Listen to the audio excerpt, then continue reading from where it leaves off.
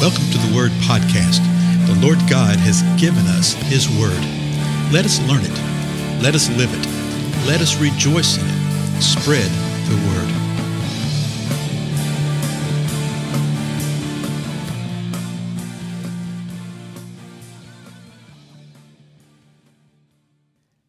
Blessings, everybody. This is Dale. Thank you so much for your time and joining together with me on the Word Podcast. We're in Matthew 18. I want to read quickly today because we've got a long account, but I want to do it all at one time because it's Jesus telling the story. Now, remember what happened. The disciples had been arguing among themselves who was the greatest. Jesus had dealt with several things with them. The last thing we saw is what to do if a brother is in sin, and he showed them how to do that. And he says, where two or three have gathered together in my name, I am there in their midst. Verse 21 of Matthew 18 says this, Then Peter came and said to him, Lord, how often shall my brother sin against me, and I forgive him? Up to 7 times? Well, so Peter being Peter, don't you love him? He says, well, okay, Jesus, this is how we forgive a brother. This is what we do. But how many times do we do that? How many times do we forgive somebody who's sinning? Up to 7 times? And apparently the rabbis taught that you forgive a brother up to 7 times, and after that you don't have to do it anymore. Something along that line. Listen to what Jesus says. Verse 22, Jesus said to him, I do not say to you up to 7 times, but up to 70 times 7. And so, automatically we all go, well, so that must mean on the 491st time we don't have to forgive him. No, that's not what Jesus was saying.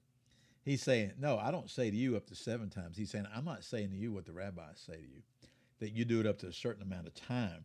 And then after that, you don't have to forgive. You don't have to do. No. He says 70 times 7. The idea being that if someone truly repents, then you forgive them. Then Jesus says this, the very next verse 23, for this reason. Well, for what reason? For what he just said, 70 times 7, that you don't sit there and limit things. He said, for this reason, the kingdom of heaven may be compared to a king who wished to settle accounts with his slaves. So now we're going to have this little parable type of thing that explains what Jesus just said in his answer to Peter. Okay, now we're probably familiar with this. I'm going to read through it just quickly. But I want you to see how strongly Jesus taught this. So you got this king, he's wishing to settle accounts with his slaves. Verse 24, when he had begun to settle them, one who owed him 10,000 talents was brought to him. Now, a talent, according to a little thing I've got right here, was equal to 15 years' wages of a laborer. 15 years. And this guy owed 10,000, 15 years. Wow, that's a lot of money. Of course, our minds are going, how in the world do you get in that debt and all that? That's not the point. As a matter of fact, I think Jesus is speaking in hyperbole to make the point that he's going to make at the end of the story. Jesus continues, verse 25.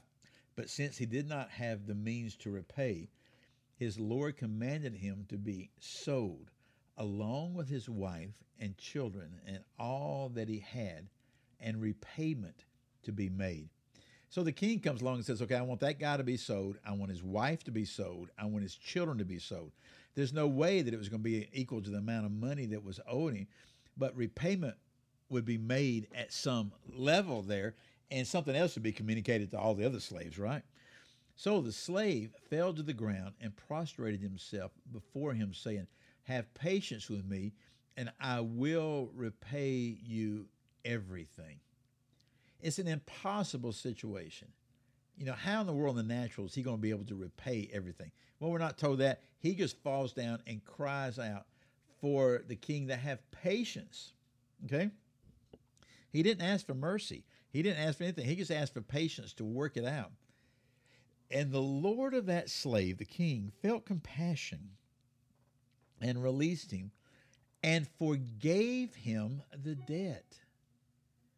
He felt compassion for him, folks, and he released the guy. He forgave him 10,015 years worth of debt. I can't emphasize the amount that, I mean, it's just, I mean, he just totally eradicated the debt. Well, how do you think that slave felt? Can you imagine? But the slave went out and found one of his fellow slaves who owed him 100 denarii. Now, a denarii is a day's wages. So he owed him 100 days' wages, in contrast to this guy owing 10,000 15-year wages. Okay? He seized him and began to choke him, saying, "Pay back what you owe." This guy was just forgiven an impossible amount of debt, totally eradicated. And what does he do? He goes out and grabs somebody that owes him just a minuscule amount in comparison. He seizes him, he chokes him, and he says, "Pay back what you owe." So his fellow slave fell to the ground, began to plead with him, and says, "Have patience with me, and I will repay you." Wait a minute, haven't we heard that phrase before? Well, that's exactly what he had said to the king. And now a fellow slave is saying it to him. Have patience with me. But he was unwilling and went and threw him in prison until he should pay back what he owed. So when his fellow slaves saw what had happened, they were deeply grieved and came and reported to their Lord all that had happened. Then summoning him, the Lord, that's the king, said to him, "You wicked slave, I forgave you all that debt because you pleaded with me. Should you not also have had mercy on your fellow slave in the same way that I had mercy on you?" And his Lord, moved with anger, handed him over to the torturers until he should repay all that was owed him. Not only handed him over to the prison, but he handed him over to the torturers. He's going to be tortured until he repays that which is unpayable. So that's just sort of a picture there of eternity in the lake of fire. The last verse, verse 35. Jesus speaking, "My heavenly Father will also do the same to you if each of you does not forgive his brother from your heart."